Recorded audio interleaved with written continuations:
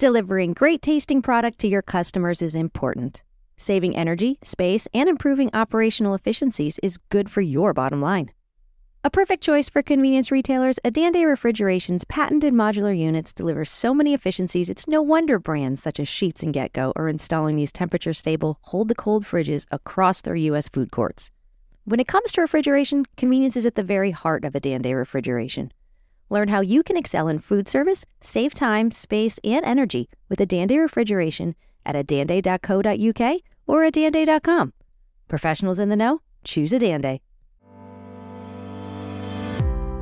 You're listening to Shop Talk Live, the podcast, brought to you by Global Convenience Store Focus. Shop Talk Live is a unique video and podcast series featuring senior retail executives in the global convenience, fuels, and mobility retail industry, hosted by Dan Munford and Carolyn Schneer. Welcome to Shop Talk Live, the podcast. This is Carolyn Schneer. In this episode, I speak with Derek Gaskins, Chief Marketing Officer at Yesway, one of America's fastest growing convenience retail chains. I'm joined by my co-host, Lisa Biggs, the CEO of Impact 21. We will talk about technology and marketing and how Yesway and other successful retailers can make it all work together in a fully integrated format. Lisa coined the term unified commerce and discusses the methodology behind this strategy and how to develop a roadmap for moving forward. Derek shares what it took at Yesway to get the infrastructure in place, advance marketing, and launch loyalty and other customer-facing solutions, all while cultivating the company's brand and culture. I hope you enjoy this episode, and certainly go to our website at globalconveniencestoreFocus.co.uk to see this video in its entirety on episode number 52. Hi, welcome to Shop Talk Live. I'm Carolyn Schneer here in Washington, D.C. I'm very happy to have with me today my guest host and friend of many years, Lisa Biggs, co-owner, president, and CEO of Impact 21 Group. Hi, Lisa. Hi, Carolyn. How are you? Thanks for joining me today. Thanks for having me. Well, I'm excited to have you with me for today's episode as we talk with a powerhouse figure in the convenience industry, Derek Gaskins, who is the Chief Marketing Officer for Yesway. But before we bring Derek on, we have a topic today, unified commerce, which you and I have talked a lot about, Lisa, where we're going to talk about the customer touch points on each customer's journey. So before we go ahead and get started, Lisa, can you open us up with an understanding of unified commerce, what we're facing as an industry today? Yes, I will. So we've been talking a lot in the industry about unified commerce and how our channel may be a little bit different because we do so much customer interface with the different categories we serve: fuel, merchandise, food. We actually have defined unified commerce as having a unified customer experience, no matter where your customer shops. So whether it's online or mobile ordering, mobile apps, loyalty, forecourt, or in store, you often don't find the same customer experience or the brand experience depending on where you shop. And we want to make a difference with that in our industry. So that's important. Yes. Many of the customer-facing solutions we deployed over time, right? So we didn't have really a strong integrated approach, and we've left visible gaps. And those are the things we're trying to close now. The unintegrated solutions created maybe multiple touch points or touch points that aren't seamless. And we're working to really find more of an urgency around some of those resolutions. Well, definitely something that our industry and every industry, you're used to walking in, looking on your phone, looking on your computer. You want it all to work together. So I'm glad we're going to highlight this today. So thank you for that quick overview. And we're going to jump more into that in a little bit, but I'd like to bring Derek to continue this discussion here and how his company is focusing on this journey. And I know you all have talked about that a lot. So Yesway has been growing like crazy. I'm going to let Derek tell us a little bit more about that since they founded in 2015. I think they have more than 425 stores. I think you said you're up to 429 since like yesterday when we talked last. And you're out in the Southwestern U.S., branded Yesway and Allsips. Derek's a well-known figure in the marketing world who many of you have probably met around the world. And he's helped with this Yesway expansion. He's my friend, former colleague, and we're excited to have you with us today. Welcome, Derek. Absolutely. Thank you. First of all, glad to be here with two of my absolute favorite people in the whole world. So, hey, Lisa, what's going on? Thank you, Carolyn, for the wonderful intro. Of course. Yesway certainly has been about growth. So I think, Carolyn, that you nailed it. When I joined the company, it was the commitment to growth that attracted me, and we have delivered on that. So, it was about 40 stores or so 4 or 5 years ago. And now when I fast forward to your point, we're up to 429 now and counting. That could change by the day. And we grow in a non-state region currently where we're filling in. So it's from the Midwest down through the Southwest, from South Dakota, Iowa, Nebraska, Missouri, Kansas, Oklahoma, New Mexico, and Texas. And I hope I didn't leave out any state, but those are the regions that we operate. We go to market with two banners, Yesway being the primary banner that is our vehicle for acquisitions. And about 3 years ago now, we made our largest acquisition of the Allsup's chain of convenience stores. They were based in Clovis, New Mexico. And now we're one big happy family and have assembled the merchandising, marketing, operations teams. And we go to market as Yesway. And you'll see Allsup's products, and namely the world famous burrito food service program inside every Yesway store, and Yesway products inside of Allsup stores. And we have a good, better, best merchandising strategy with segmentation where we have products that can meet all those needs. So bottled water, for instance, we may have it under multiple banners. Allsup's is our opening price point, Yesway for alkaline and sparkling and enhanced, and then even toying around with some best and trying to get, certain regions that we operate spring water from mineral wells, for instance, down in West Texas. Mm-hmm. So that has created a great culture, let's say, being the key word that when people ask me what has been my focus, it has certainly been culture. And I think when you add in the other word, the other C word, rather, COVID, it has been interesting times that we've operated in these past 2 years or 3 years now. And COVID accelerated many things. And so when Lisa walked through Unified Commerce, absolutely every retailer knows we had a roadmap that had customer-facing technology and things that would improve the experience, make it easier, faster, more seamless to do business with us. And COVID was gasoline that accelerated that fire. And like many others, we have launched some of those customer-facing things. But as Lisa also talked about, it's important that you look at the team member facing or the internal pieces and ERP and back of the house and make sure those systems are integrated well. That is truly how you deliver world-class retail. Yeah. If I could toot your horn for just a minute, I've seen you in the markets and I've seen what you've done with the Yesway brand, the Allsup's brand. So I do think you're delivering on culture, but you've also maintained that culture across the different companies a bit. As you try to bring them together, you nurtured maybe some things that were best in class from each of those. And congratulations on that. It's not often happening, when we see those acquisitions. So the other thing you mentioned, and I know we've talked in the past about your rocket launch into Yesway and taking that brand forward. Then you have this acquisition of a company, doubled more than twice the size of Yesway, and then the global pandemic hits. So one thing that we've been talking to retailers about is how do we leapfrog? We have spent a lot of time talking about the back office and the ERPs and some of those costs to maintain the customer-facing solutions we've had today. But we're hoping that what we'll do is spend some more time just on those customer touch points, understanding where we're broken. Maybe there's a way to leapfrog in new, more advanced technologies that don't have quite the weight and cost for support and infrastructure in the back of the house. So I know you're doing a lot on loyalty integration. I don't know if there's something you can speak to there. No, I think that is a fantastic point, is that, much like the developing world, and I hate to use that analogy, but it's quicker to leapfrog and go right to mobile, for instance, than trying to build infrastructure that's predicated on old systems and old ways of doing things. And I think within the C-store vertical, that is the case. I oftentimes talk to people and they're questioning, well, how come my average convenience store is not as sophisticated as name what other retailer or channel that's out there?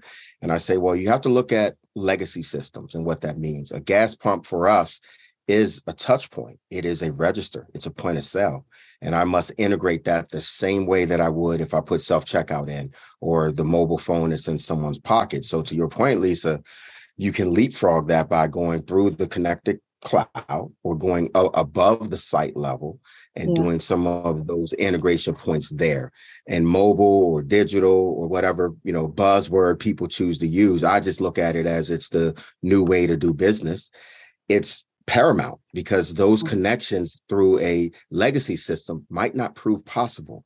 But if you identify and segment your customer base that's willing to go on that journey with you, I've done a 180 on some things like, let's say third party delivery used to be pain and outside. But when you think through, to your point, how to leapfrog and say, okay, maybe I establish a separate price book. And then that integrates on a batch nature in the cloud with my current price book. And it can be hourly, or you can strive for real time even.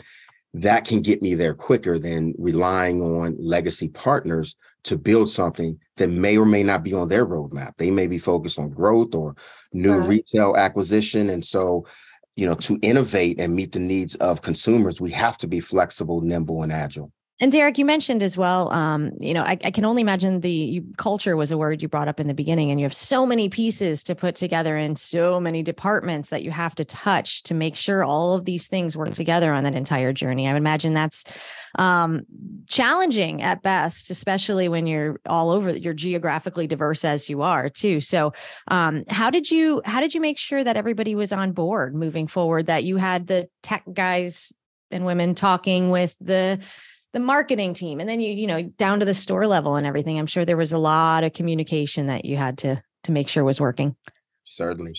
Yeah, Carolyn, I was going to say, we're just full of C words. So communication being another key word that drives culture.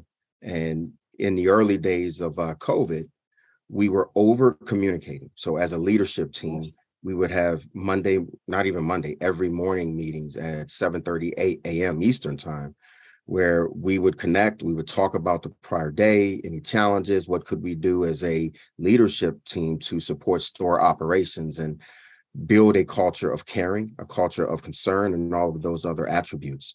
I think then we took it a step further and we launched a program called Hospitality Heroes. And as much as we can talk about unified commerce and connected commerce, sometimes it's best to keep things simple. And I think in this case, we started to look at the culture in our stores and wanted to turn down the temperature. So somewhat, let's say, we had regions that we operate where people didn't want to be told to wear a mask, where people felt challenged by that. And it was creating clashes at the retail store level on top of the everyday stress of risking your life and trying to keep a store open and serving the community needs. So Hospitality Heroes, simply put, was a way to get the corporate team in the stores. So we would arm everyone with cash. And that year, I flew over 300,000 miles and went to every region that we operated. Our CEO, Tom Turkler, took it personal. He went out into South Dakota, New Mexico, Texas, and we would use positive reinforcement to change the dialogue.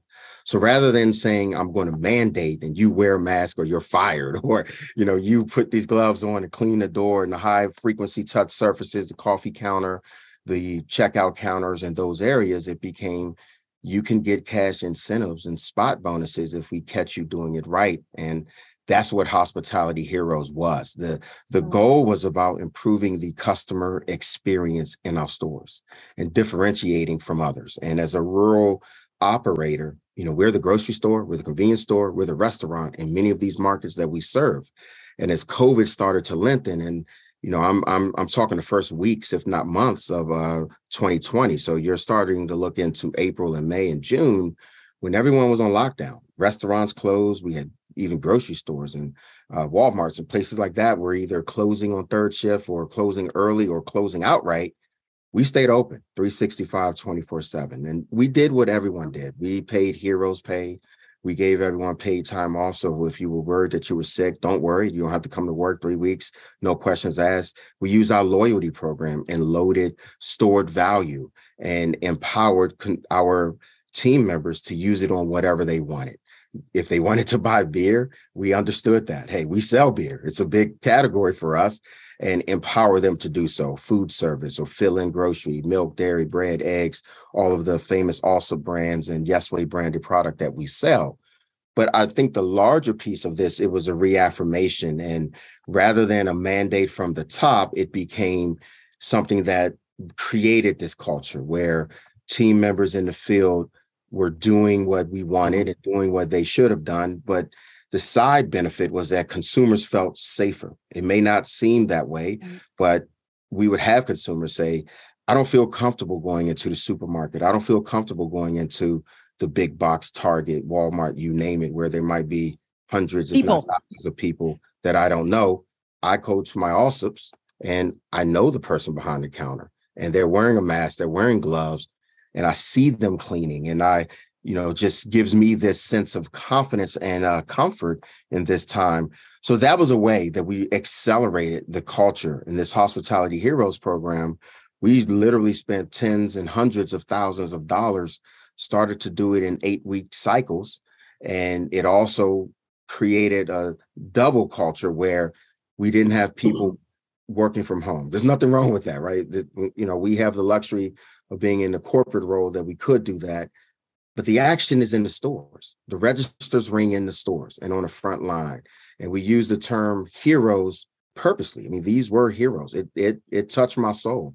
The grace that I saw from our team members risking their lives every day to work and to be essential retail. This channel, we fuel the police, the fire, first responders in times of crisis and hurricanes, natural disasters, or pandemics. We are the community safe haven and bastion, and witnessing that firsthand while we're growing and bringing ALSIPs into one fold. As much as I say COVID was the acceleration age, that helped us accelerate our culture too. Not all company cultures, have stayed really in touch with their teams and their customers. And so we always encourage retailers to be your customer. When was the last time you said, this is my journey? If I had the perfect journey and they bought from every category across this one walk, what would it look like? And then go try to do it. Your eyes will be wide open. Yes. And you may be so impressed. You'll be impressed with your team because you'll wonder how your team has held that culture together when sometimes our technology and automation is so disconnected. But we are operators. So our people in the field, I think, are the glue holding together when we've tried to automate and make the journey for the customers more seamless. But just be your customer and see if you pulled it off. I think it's really, really relevant right now. That's a cool concept. Now, one of the things I briefly want to touch on, because we could probably talk for hours, is supply chain. That was tough. And you mentioned, Lisa, you start doing food service when you have no idea what your inventory is. Yeah. And now you've made unhappy customers because all they want is the burrito or, whatever goes with, some chips or something. And you don't have them, but now it's hanging on the paper sign. I know this isn't your case, but how do you, let me start with, Lisa, how do you recommend people really implement a really quick, smart supply chain technology within this system, this unified commerce, or what's some best advice? Yeah, I think we've implemented technologies in the stores for many years, just around inventory management. Other industries, they do it, and we find it really hard in the U.S. to just maintain our store level inventory. And I think sometimes we're trying to be perfectionist. We do in inventory want to be perfect. You want to know what's on your shelf at all times. But there's ways to, when you're implementing your technology, just to take the store manager's hands out of the inventory so they don't have to do it. Data, to your point, Derek, has to be correct on the front end. I think we're getting there as an industry. Price books are timely and accurately deployed for the most part. But just closing that gap, Carolyn, on store level inventories is not a really hard decision. And it's certainly not that hard to implement. We've been afraid of it for far too long. If we want to leverage online ordering, if we want to do a great job delivering and having someone get what they ask for without substitutes, it's a necessary evil. So if you want to be in that game, then you've just got to go back to some of those areas of automation and just resolve it, take it just one level forward. And we can do it. Most of the industry has dabbled in it, but many players have done it and really successfully now. So Derek, from your perspective, how does that work for Yesway? Lisa made some salient points, and I would only add that while you want to take some things out of the store's hands to automate them, inventory management or ordering and some of those aspects, I would say in other ways, you need to put some power back in the store's hands. And, we talk about flexibility within a framework, but being local is how we won during the pandemic. And I think most retailers who understand the communities that they serve and their customers, or the fact that we are the community and we work and live and play there, gives you a leg up. But to your point, Carolyn, we have high velocity retail. So if I have the ability for someone to order from a phone or third party delivery to order through their app, or the thousands of transactions that I might do in that store on a given day, how can I marry all of that in real time so that you're not let down as a consumer who has now gone down this new path that I've asked you to, using the mobile app, and you've ordered and you want some signature product and it's now gone. Right. So by having some ability at the local level to even turn off sometimes the volume or to modulate it to make sure, or to message and say, hey, this product is out. However, I recommend this substitution. Is that acceptable? You take a disappointing moment and you turn it into something favorable and a positive customer experience. So I would add that piece to it. That's what makes it so challenging, though. Yeah, I think that almost puts a perfect bow on everything we're talking about. So Lisa, as we close out here, Derek, you just touched on like every single part of that customer journey, just even talking about, signature drinks or signature food. So Lisa, is there anything you'd like to leave our viewers with as things they could do to say exactly what Derek just said? How do you make it all work together? What's something that our viewers can leave with? Yeah, I think a roadmap. We've had them for many, many years. They're all over the place. They're customer facing, they're back of the house. And yes, you need a back of the house support for everything we do. But in the future, develop your technology and automation roadmaps on the front of the house. Think about the customer experience, make that your number one priority. Everything else in the back of the house is what it takes to deploy that roadmap. It isn't your roadmap. It's what it takes to deploy it. So if I could do anything all over as a retailer, it would be start with everything customer facing and everything it takes then to deploy it seamlessly. Well, that's a perfect ending, I think, on our discussion on unified commerce. But Derek, thank you for giving us retail perspective on how to do that with hundreds and hundreds of stores all across a very, very big swath of land in our country. I should have probably led with where you are is right in the middle of the U.S. You're not on the East Coast. You're not in the West Coast. You're right kind of in the middle. The heartland. The heartland where it's rural. It's Yellowstone. It's Wild West in some cases. So you've definitely made quite an impact in that area. So I thank you so much for being with us today, for taking time out of your day. And Lisa, I really appreciate you being here with me as a co-host and helping us lead this discussion. Yeah. Thanks, Carolyn. My pleasure. Thank you.